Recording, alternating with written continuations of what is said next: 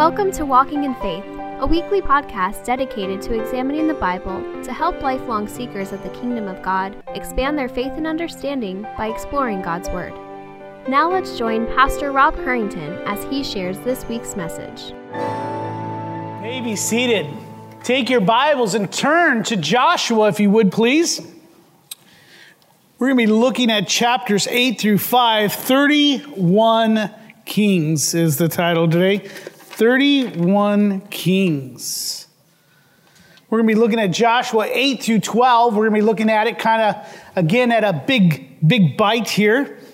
But before we do, as you're turning to Joshua chapter 8, let me ask you a question. Have you ever made a foolish decision out of fear or anxiety or worry? You ever made a decision that you wind up regretting? One that did not do well and you wound up regretting it or facing the consequences? You wonder, how did it work out for you? And you realize, boy, I wish I could have that back again. Sometimes it may work out okay, then other times the consequences, the circumstances are very difficult. Let me ask you, how do you respond when fear arises in your hearts or when doubts cloud your thinking? Typically, we don't think as clearly, right? We wind up making hasty decisions. Is your first inclination to pray for wisdom from God or search scriptures when you're faced with difficult situations? I hope so. Last week, Joshua and Israel had set their sights on the neighboring city of Ai, as you may recall. However, the people were in for a rude awakening as they suffered a humiliating defeat due to the sin of one of their own. We saw that last week in chapter 7 with Achan and his family. And through the sin of Achan, we learned of the treachery and the consequences of sin, the seriousness of sin, and its destructive cycle and progression. And I pray that was helpful for you. It was always helpful for me to understand how sin works and how it progresses, where I saw, I coveted, I took, and I hid. That's always the cycle and progression of sin in our own lives. And we learned the concept of what corporal guilt is and how all can be guilty of one man's sin. But yet we also saw the atonement for sin, the provision of sin for that. This week, we're going to cover 5 chapters of Joshua that are just a whirlwind of activity as Yahweh leads the nation of Israel through the systematic conquest of first southern Canaan and then northern Canaan. It ends with Joshua victoriously leading the nation to possession of the land and a time of rest. So with that, we're going to read Joshua 11:23. It's here on the monitor. You don't need to turn to that right away unless you're wanting to, because we're going to start in chapter 8. But looking ahead, we read this. So Joshua took the whole land according to all that the Lord had spoken to Moses. And Joshua gave it for an inheritance. I lost my place here. To inheritance according to their tribal allotments, and the land had rest from war. And Ben, that TV back there just isn't on, so I think that I'm throwing myself off looking and thinking, did I make a mistake or what? So thank you for that. So again, as we see here, according to the law, the Lord had spoken to Moses, and Joshua gave it for an inheritance to Israel according to their tribal allotments, and the land had rest from war. Father, that is what we yearn for. We yearn from rest from war. Not just politically and culturally and socially and from our nation, but Father, war within our own souls. We desire peace. We desire to live away and delivered from that presence of sin. But Lord, that doesn't come until the day that you return or the day of our death. So Father, help us to understand how Joshua helps us to understand how to live during this life of turmoil and stress and suffering. Be with us to grant us your peace. Help us to understand. In your name we pray. Amen. Today we're going to take a bigger bite of Joshua this morning as we consider chapters 8 through 12. And these chapters serve as a summary of the cities that were captured and destroyed, the kings who were defeated, and the land that was taken by Joshua and the nation of Israel. 31 kings in all found themselves with Joshua's sandals on their necks and the sword separating their head from their shoulders. We're going to take a moment to summarize each of those chapters. In chapter 8, we read that the obedience of the nation to punish Achan leads to a reconciliation with Yahweh, who then gives them a great confidence-building victory over Ai. Afterward, Joshua leads the people in reading and recommitting to the covenant given to them in the wilderness. In Joshua 8, verse 35, read with me silently, we see this: "And there was not a word of all that Moses commanded that Joshua did not read before all the assembly of Israel, and the women and the little ones and the sojourners who lived among them." Again, a little editorial note, and again, just to help you understand why we believe it's important now for children to be in here. You see that children are there with the reading of the will and the recommitment to the covenant. This is important. Why? For them to understand and to see what is going on with their parents, to learn how to worship Yahweh. In chapter 9, as we move forward, we learn that the fear of the Israelites leads to the deception by the Gibeonites in the agreement of 5 kings to unite against them in battle. This confederacy consisted of 5 kings in southern Canaan: the Hittites, the Amorites, the Canaanites, the Perizzites, the Hivites, and the Jebusites. All wonderful words, right? This confederacy will lead to a magnificent battle that we're going to read about in a little bit more in a moment, that leads to their devastating defeat. Yet one cannot blame this confederacy, this attempt to defend themselves. The word of the Israelites' power and army marching forward with total extermination on their mind, as their goal is going to be enough to put the fear of God into anyone's heart. Now, hearing the same news and knowing that they were next on Joshua's hit list, the people of Gibeon fear leads them to adopt a different strategy. So in Joshua chapter 9, look at verse 3. "But when the inhabitants of Gibeon heard what Joshua had done to Jericho and to Ai, they on their part acted with cunning and went and made provisions that took worn-out sacks for their donkeys and wineskins, worn out and torn and mended, and with worn-out patched sandals on their feet and worn-out clothes. And all their provisions were dry and crumbly." They're trying to present some type of perception that they were further from them than they really were. Look at verse 6. "And they went to Joshua in the camp of Gilgal, and they said to him and to the men of Israel, 'We have come from a distant country, so now make a covenant with us.'" Now, the people of Gibeon lived in about 4 different cities that were about a day and a half's journey from Ai. Joshua and the leaders asked some questions to the Gibeonite visitors concerning concern that they might be lying to them and that they actually may be part of the people that they were to destroy. However, we read that Joshua and the leaders do not seek the counsel of Yahweh, and they enter into an ill-advised and sinful treaty and covenant with them. After 3 days, the nation is surprised when that deception is revealed, and the people begin to complain and threaten to nullify the treaty when they hear what their leaders did. And they want to attack Gibeon anyway. Grudgingly, though, the people accept a compromise, as we read in chapter 9, verse 19. "But all the leaders said to the congregation, 'We have sworn to them,'" speaking of the Gibeons, "'by the Lord, the God of Israel, and now we may not touch them.'" In other words, we made a treaty with them. We cannot touch them. "This we will do to them. Let them live, lest wrath be upon us, because of the oath that we swore to them."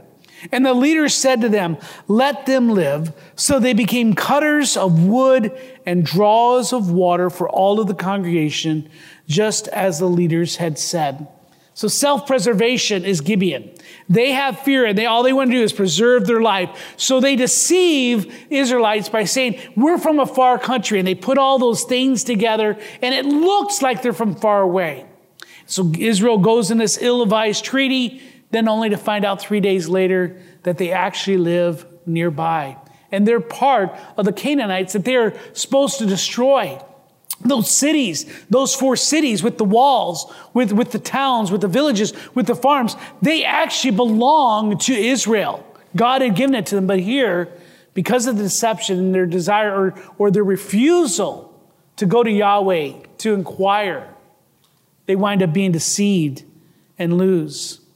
In eventuality, what they do is they just make slaves of these 4 cities. But see, they recognized that even though they made an ill-advised and sinful treaty, they had done it in the name of the Lord. And so they must protect the name of the Lord as they swore the oath by his name. What is interesting is that the Gibeonites make the same confession as Rahab did back in chapter 2. The only thing is we see it's not supported by faith, but self-preservation. Look at verse 22 of chapter 9. And Joshua summoned them and said to them, "Why did you deceive us, saying we are very far from you when you dwell among us?" I mean, that's pretty obvious, right? We don't want to get killed. We don't want to be slaughtered. Look what they say in verse 24. And they answered Joshua, "Because it was told to your servants for a certainty," now that's a good word. "It was told to your servants for a certainty that the Lord your God had commanded his servant Moses to give you all the land and to destroy the inhabitants of the land from before you. So we feared greatly for our lives because of you, and we did this thing. And now we behold, we are in your hand. Whatever seems good and right in your sight, do to us, do it." They were willing to become slaves for the next generations of their children. They would rather be slaves than defeated. Now, as we move forward to chapter 10, we read of the miraculous defeat of the 5 kings as Yahweh demonstrates his power and authority.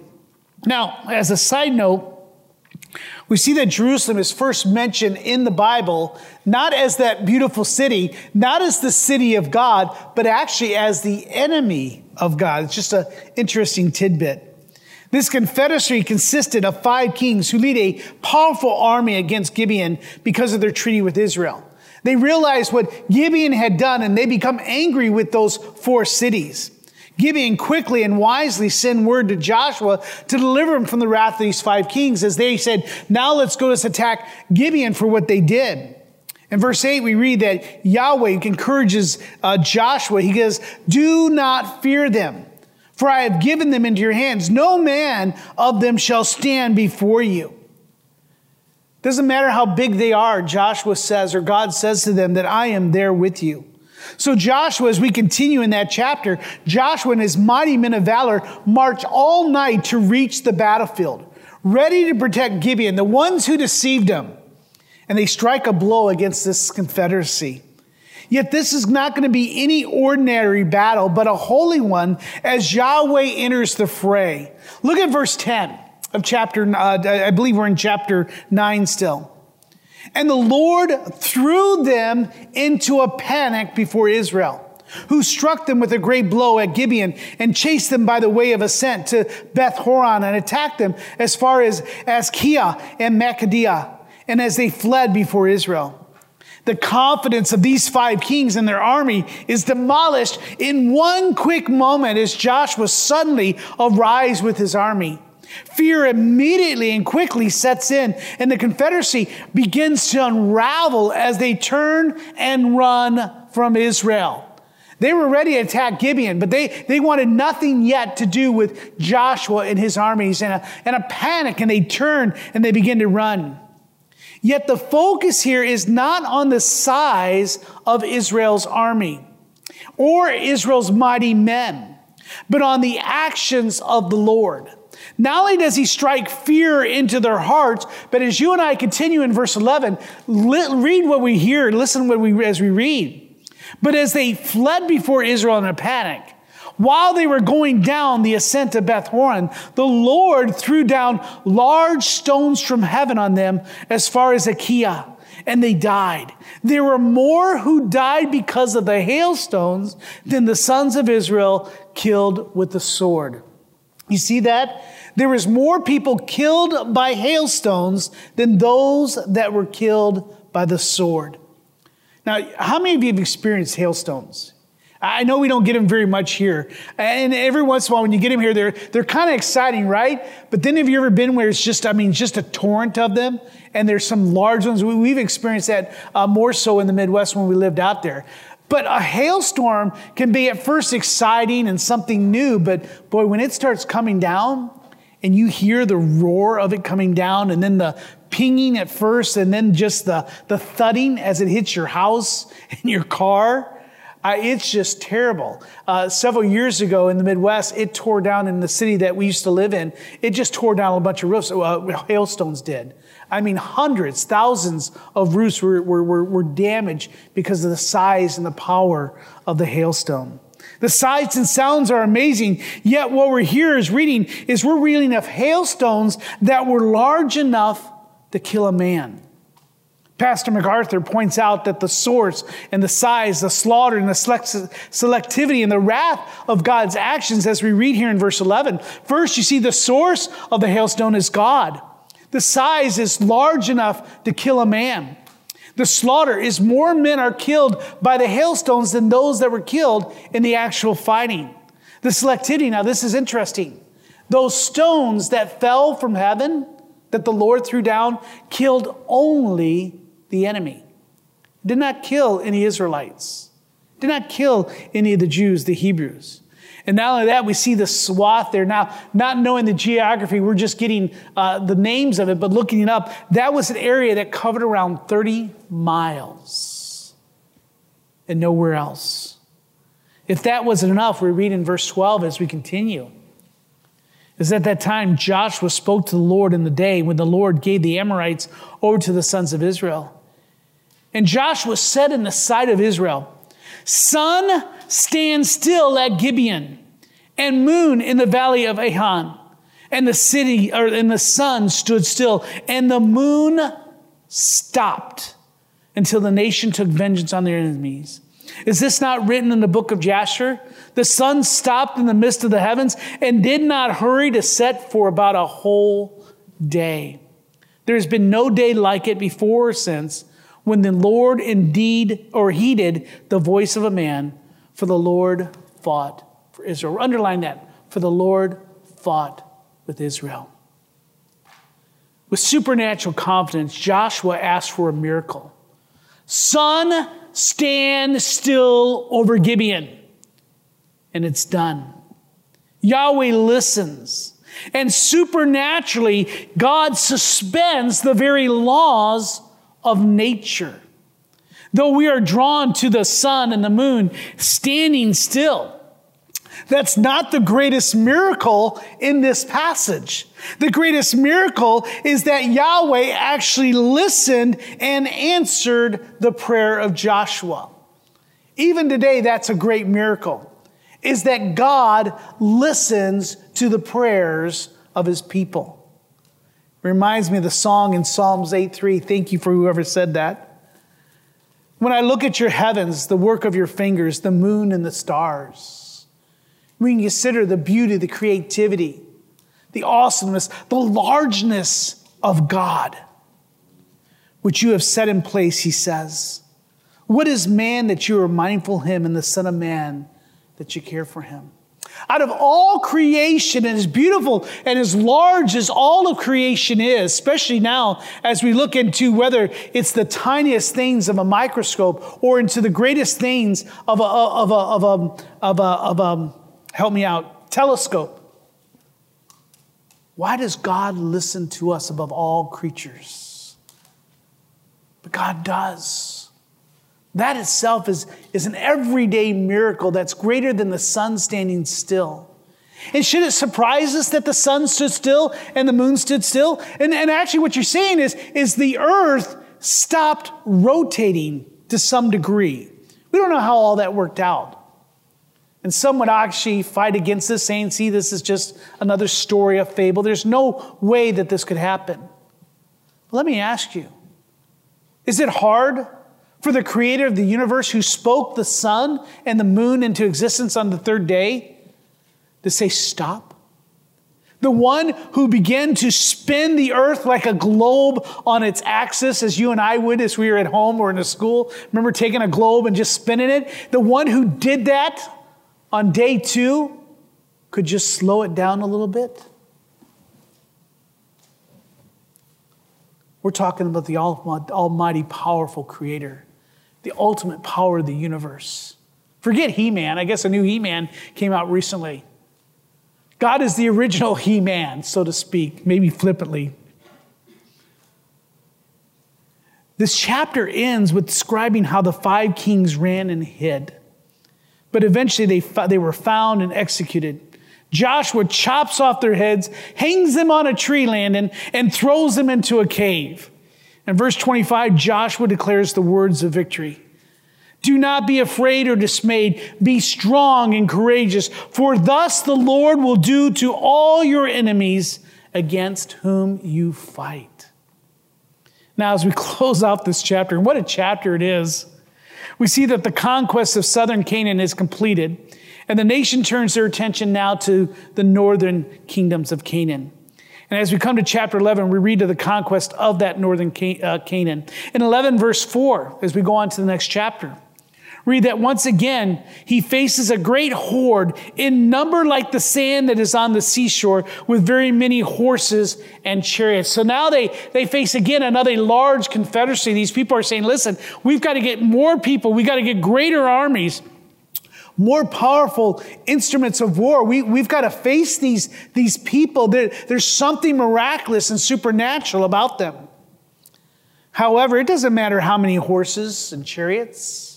It doesn't matter how many people they are, if they're the sand of the seas or sands of the ocean, beach, whatever. The psalmist sings in Psalms 20, some trust in chariots and some in horses, but we trust in the name of the Lord our God.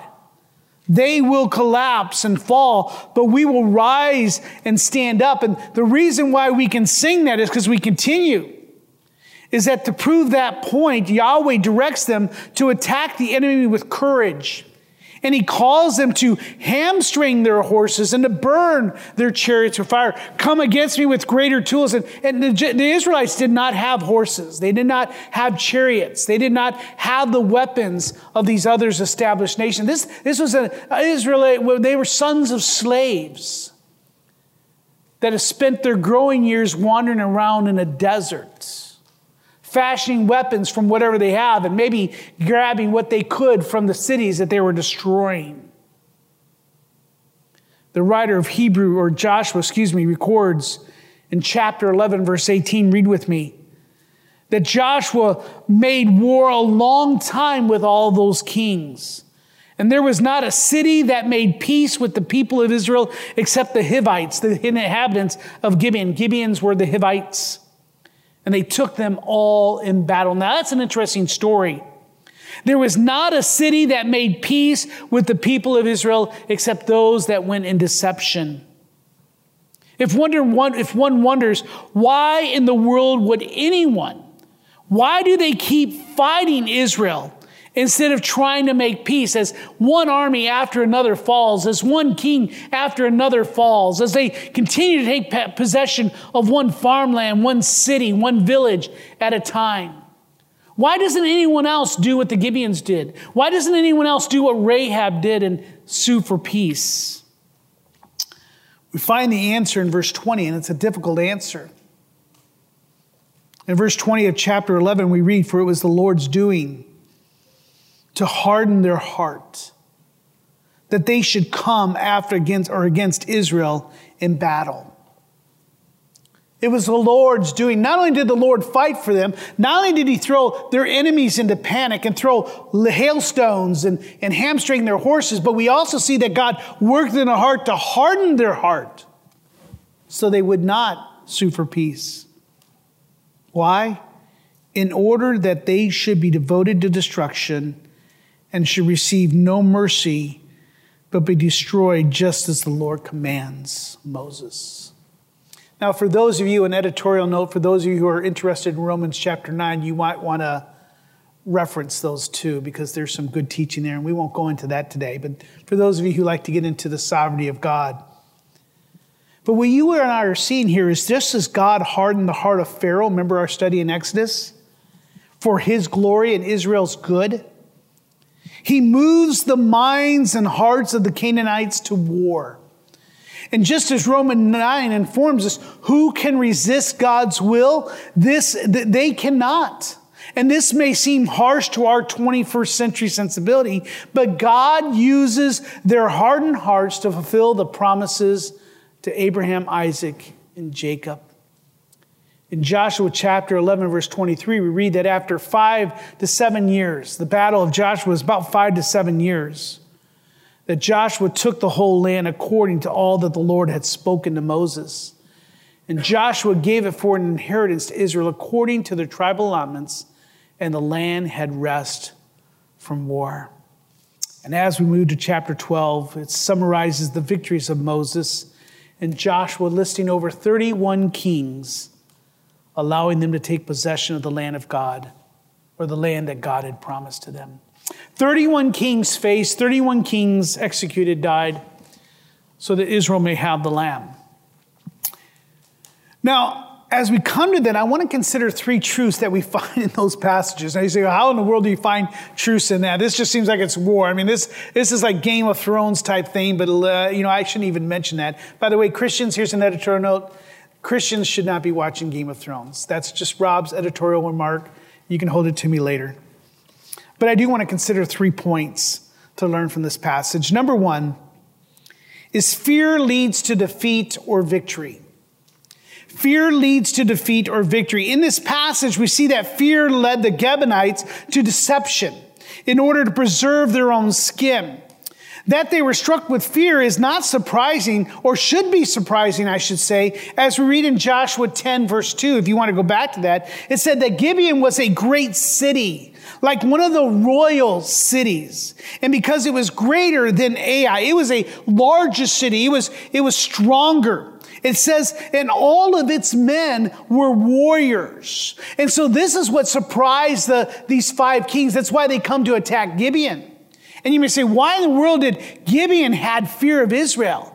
They should have been able to face them. They had a good opportunity or a good chance maybe to defeat them.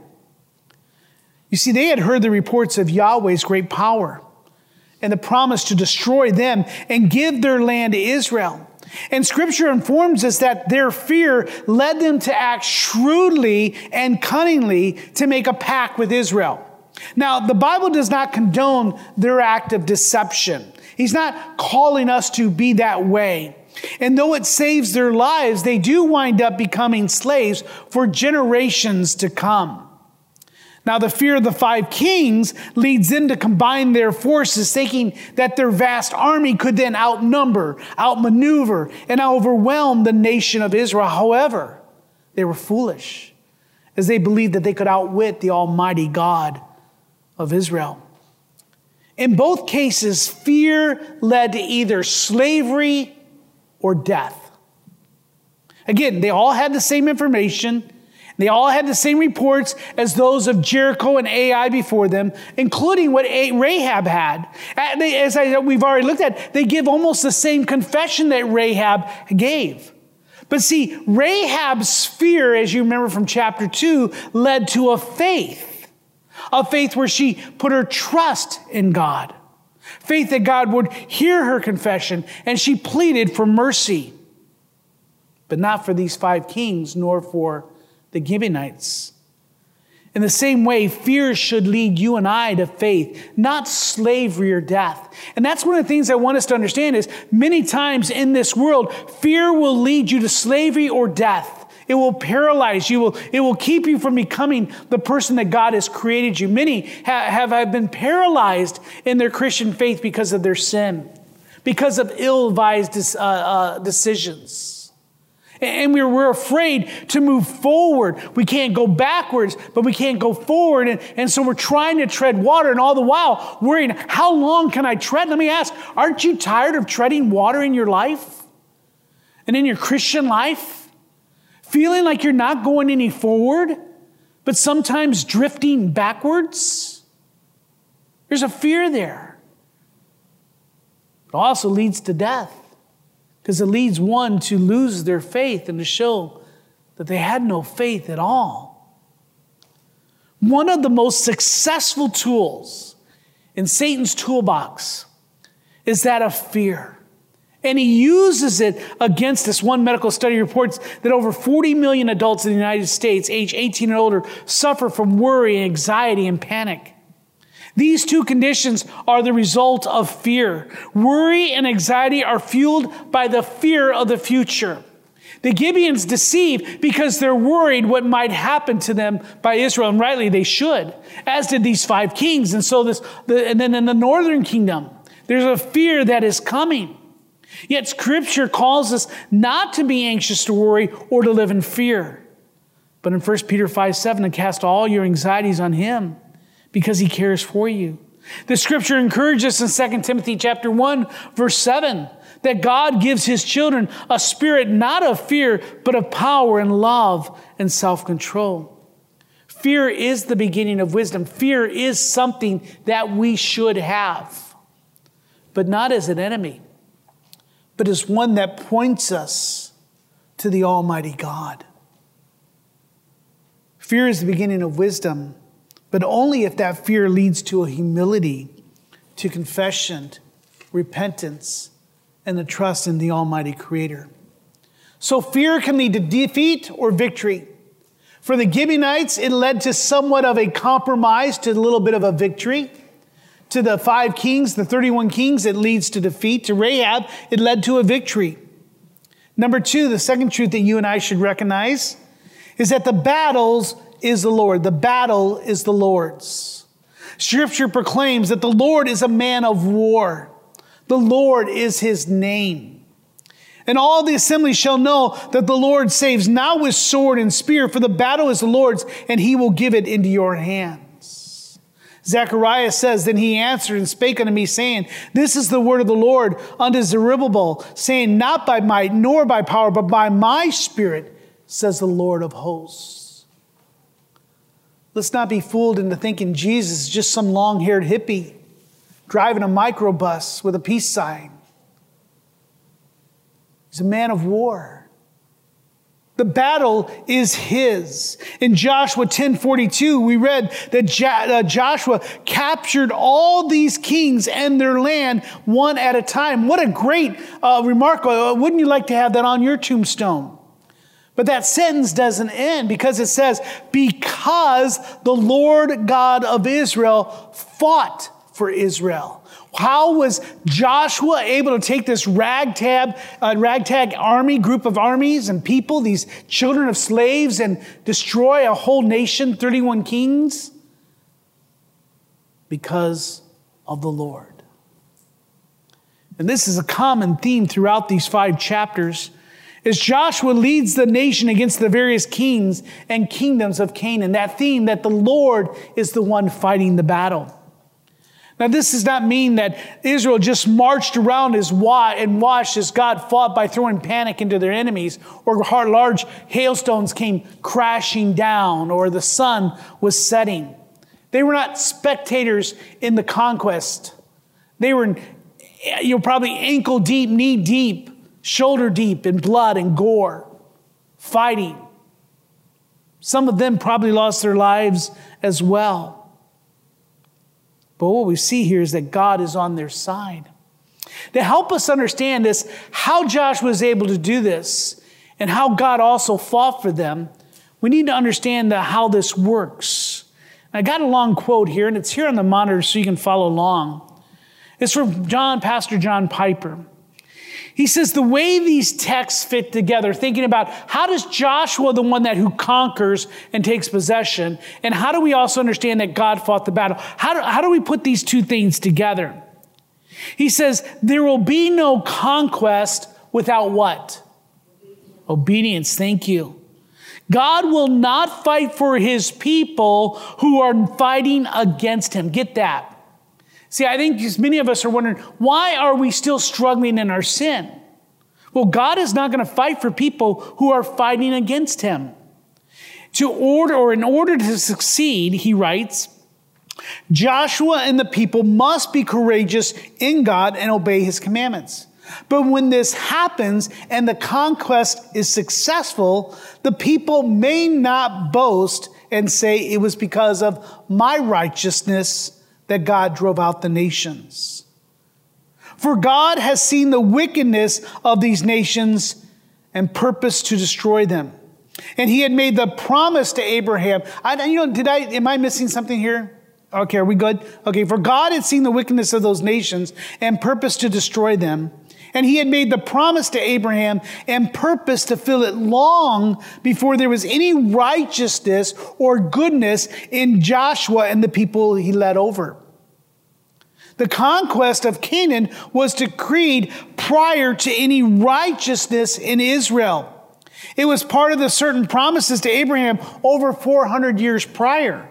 No generation of Israel could presume that it was the one appointed for the conquest. If any generation in Israel had tried to say it was God God could have simply said, "You shall die in the wilderness, and I'll raise up another generation until there is a people who rely on my mercy and my sovereign power than on their own merit."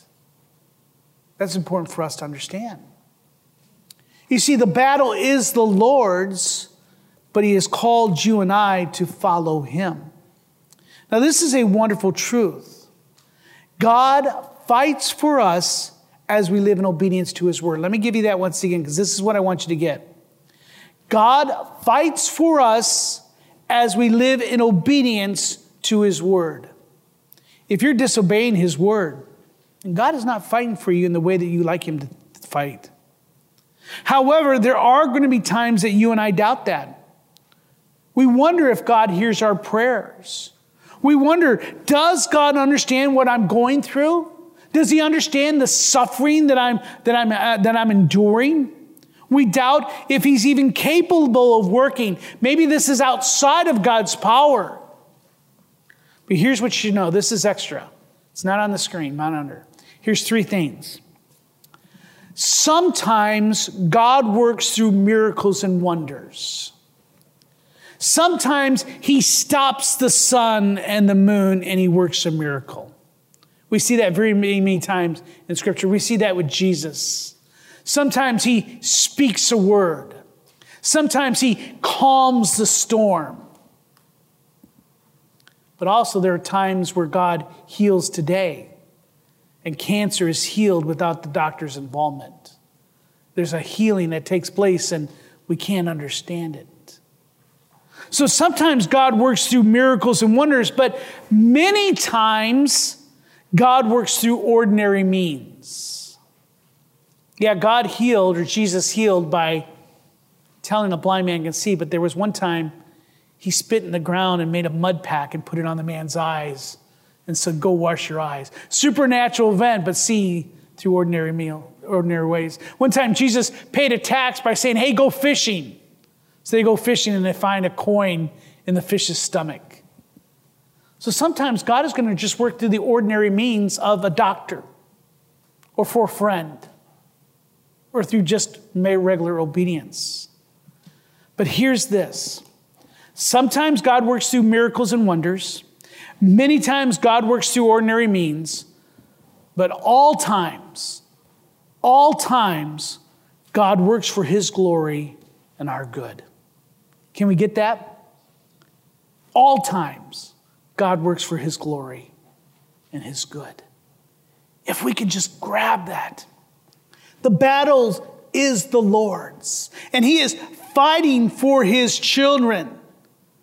But sometimes you are looking for the sun to stand still and the moon to stop, when he's really said, I'm just going to work through the ordinary means. And sometimes we're looking for ordinary means and we're not praying for the miracle. God hears the words of his people. But let me tell you, whether God works in the supernatural or through the ordinary, God works at all times for his glory and his good. Now that may mean that suffering continues. That may mean death occurs. Because that's actually the greatest miracle and healing of all time. You think of death as the end of all things. But let me tell you, death is the beginning of all things new and all things wonderful. It is a healing that can never be taken away. It is the giving of new life. And for we as Christians, this is a little extra pastoral note. This is something that you and I need to understand. We need to understand the biblical understanding of what death is. We do not mourn as those who have no hope. Death is not the end of the line. but it's in the presence of our Savior. Just as Yahweh destroyed the armies of the 31 kings of Canaan, Jesus destroyed the works of Satan. Amen? This should give you and I the courage, the boldness, and confidence and hope that you and I can face another moment, another day in a world that is hostile to our faith and that is full of suffering. For God is still on our side. Number 3, not only is the battle is the Lord, but number 3, obedience leads to possession. Obedience leads to possession. As long as Joshua and Israel was obedient to the commands of God, they were successful. And to do this, you and I need to know God's word. How can we be obedient to a word that we don't know? How can we obey God's word if we don't seek to understand his commands? Sometimes they are difficult, are they not? And then we must apply them to our lives. The thing the men and I were sharing last Wednesday at Panera was the fact that many times we know what God's word says. We understand what God's word says, but we don't apply it to God's word to our lives. We understand the Bible tells us to love our wives and live with them in an understanding way. But how many times do we find loopholes and ways not to do that? And then we wonder why our marriage sucks and why things are difficult.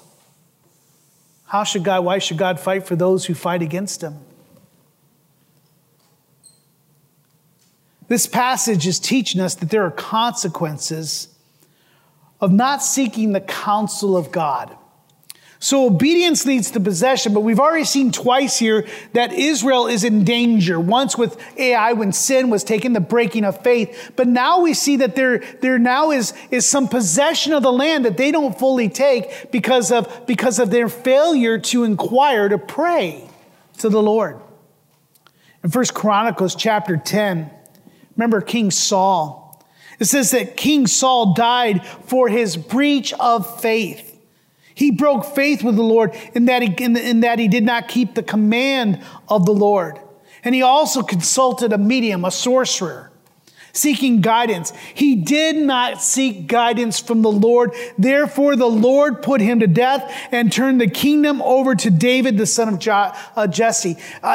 Saul was not allowed to possess the title of king. He was not able to give it to his son Jonathan. Why? Because he broke faith. How did he break faith? By not seeking the counsel of God. Scripture tells us of King David. He inquired of the Lord 9 times, it's recorded in Scripture. But there are several times when he did not. And one time in 1 Chronicles 15, a man died because they did not inquire of the Lord or seek him according to his word. In Zephaniah chapter 1, I believe it's here on the monitor, Yahweh says this: I will stretch out my hand against Judah and against all the inhabitants of Jerusalem, and I will cut off. Oh, you know what? I didn't put that on there. Sorry about that. Those who have turned back from following the Lord, who do not seek the Lord or inquire of him. Here's the thing. You and I don't have possession of many things in our lives. Maybe it's our thought life. Maybe it's our affections. Maybe it's the way that our choices, because we do not inquire of the Lord.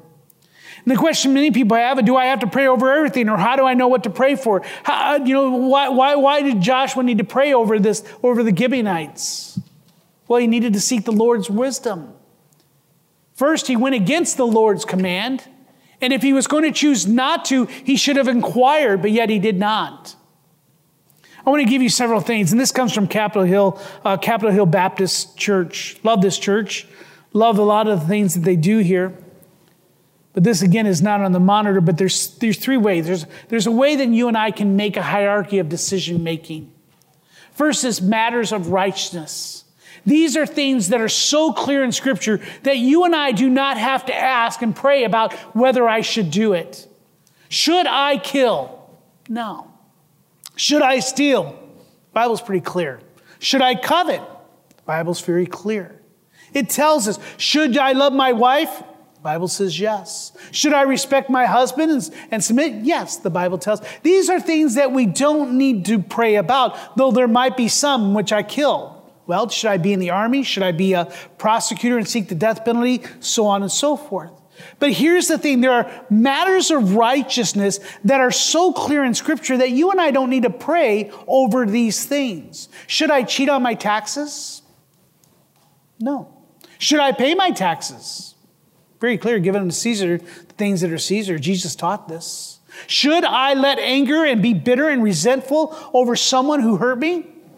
Forgive, and you will not be forgiven. These are things that you and I don't have to pray over. These are things that should be second nature to us as Christians. So that's why we learn and teach and help each other in those cases. But number two, there's another sense in which there's matters of good judgment.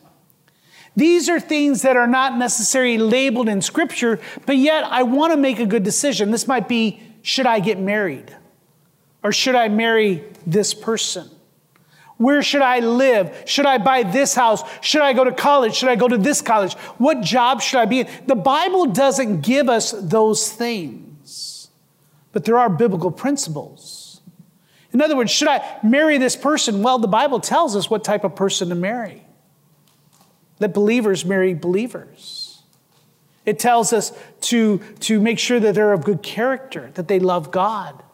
Should I buy this house or live in this house? Well, again, these are things in which Scripture principles come to play. And those are the matters in that we may be praying, Lord, give me wisdom. Should I do this? Should I do that? It's not a matter of righteousness, something that's clear. Then there's principles of Scripture that we should put in this. Will this help me to love my wife more? Will this provoke my children to anger? Will this help my children and train them in righteousness? See what I'm saying? Should I take this job? Is there a good church in the area? Will I be able to find a council of other believers? So all things find themselves in matters of righteousness. It may be very clear through Scripture, or it may be things we need to search out and pray through. Lord, help me to come to a biblical understanding. Who should I vote for? What party should I vote for? These are things that find themselves under matters of good judgment. Then number three, there's matters of triviality. These are things that have nothing to do with the Bible. And it's really not necessarily a matter of judgment. Should I brush my teeth or not? I think your wife will tell you yes. If you love your wife, please brush your teeth. But you may say, as I'm going to the store, oh my goodness, here's Colgate and here's Crest. Which one should I pray for? Bible, does it tell me? Oh no, what biblical principles will help me? Just pick one. It may have to go to what the cost is. It might have to go what's the best use for your family. It might be diapers. It might be what newspaper to read. There's all these things that really we spend way too much on the things of trivial. What should I wear today? Rather than the things of good judgment and righteousness.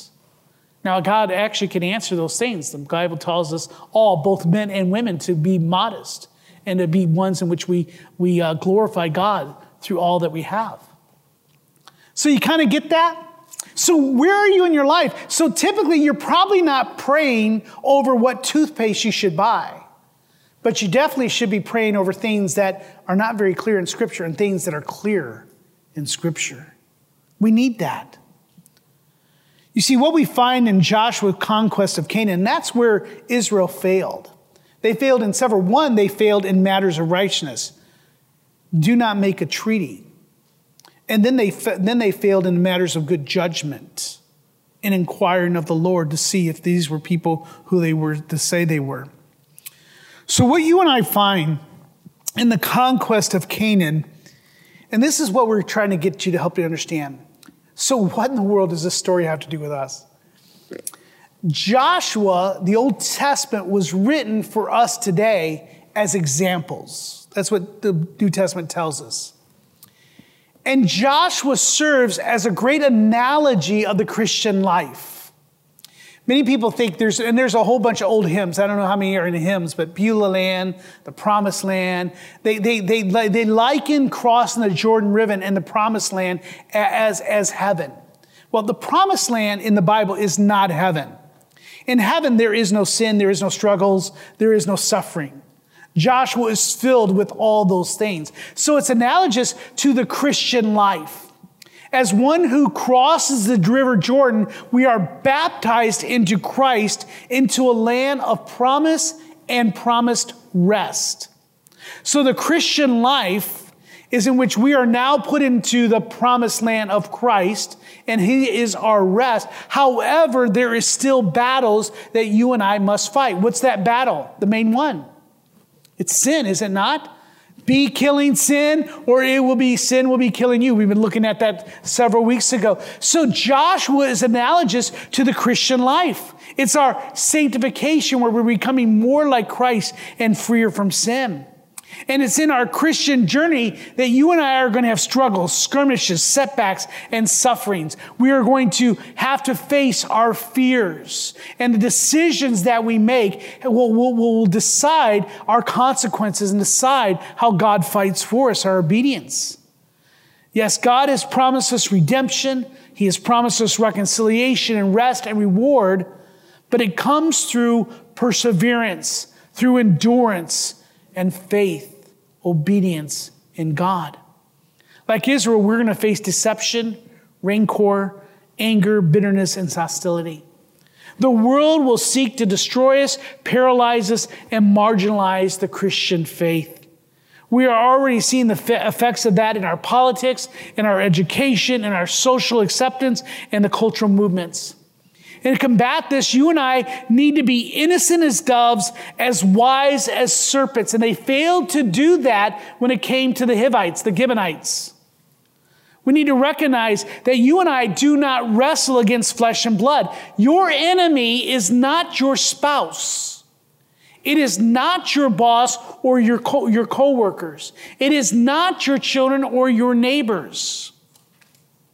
It's against rulers, against authorities, against the cosmic power over this present darkness.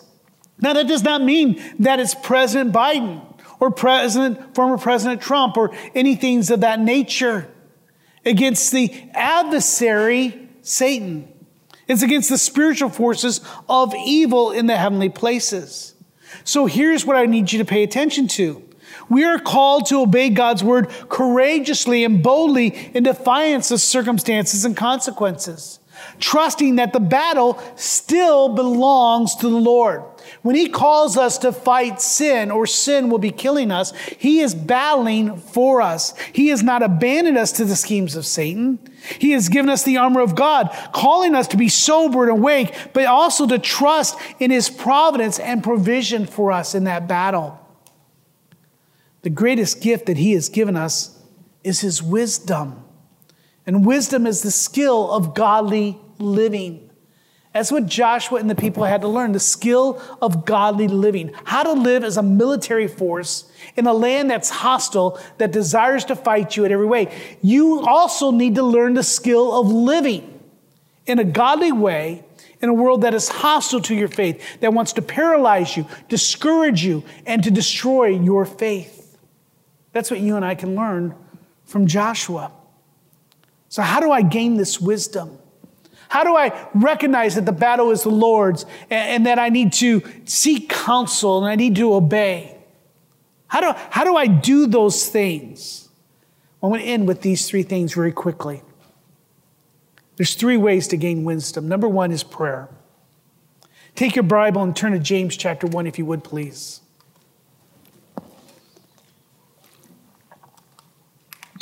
This verse you need to have marked in your Bible. You need to begin memorizing it this week. This is where we start. We need to ask God for wisdom. We need Him to graciously open our blind eyes to the truth. Again, this is from Capitol Hill. And this starts the day we are converted and continues until the day that we die or Christ returns. Look at James chapter 1. Look at verse 5. If any of you lack wisdom, he should ask God, who gives generously to all without finding fault, and it will be given to him. But when he asks, he must believe and not doubt, because he who doubts is like the waves of the sea. Imagine that today, the waves of the seas. blown and tossed by the wind. This man should not think he will receive anything from the Lord. He is a double-minded man, unstable in all he does. Men, let me speak to you this morning. Do not be unstable. Your family needs a man who's going to stand firm in his faith.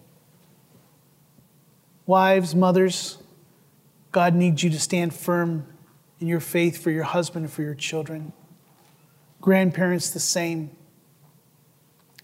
So you and I gain wisdom through prayer as we turn to God and we ask for understanding, we ask for help. As we anchor ourselves once again to God's word. The second way you and I gain wisdom is through Scripture. In Joshua, he said, do not let this book of the law depart from your mouth. Meditate on it day and night so that you may be careful to do everything written in it, that you will be prosperous and successful. Psalms tells us the law of the Lord is perfect, reviving the mind. The statutes of the Lord are trustworthy, making wise the simple. Do not be a simpleton. Be wise. The Word of God holds the commands of God, and God fights for those who are obedient to His Word. And thirdly, on a more practical level, is counselors and teachers. You and I will gain wisdom as you and I gain counselors and teachers. Associating with the wise, hence the church, the elders, the deacons, the others that God has called us. We are to walk alone. We are in this battle together. And there are some things that you may not understand through Scripture or not yet learn. And so we're here together to supply whatever might be lacking in that faith. So let us come together. When there are big decisions, involve us in your decision making. Seek the counsel of others. I find that when I do so, I make much better decisions.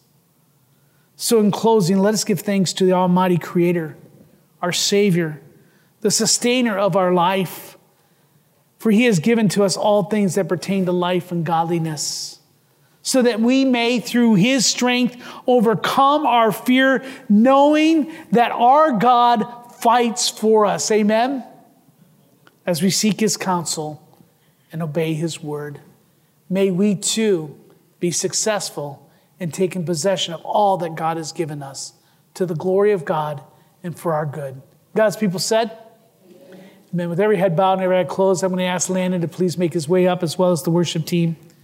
I just want to take a moment to pause and consider what I've shared with you in the Scripture. I know we went through the chapters very quickly, but hopefully you got those three things there that is so important for us to understand. And then let's pray and respond to God's work. In what ways do I need God to fight my battle? In what ways do I need to be obedient to Him? And may God bless us. Landon, would you come close us in prayer? We hope you have enjoyed this week's message. We encourage you to share it with others. If you have any questions or comments, please email us at info@orangevilla.org. Be sure and join us for next week's message by subscribing to this podcast. To learn more about our ministry, submit prayer requests, or to find ways you can help share the gospel, visit us online at orangevilla.org. Till next time, we hope the grace and peace of God's love be ever present in your life.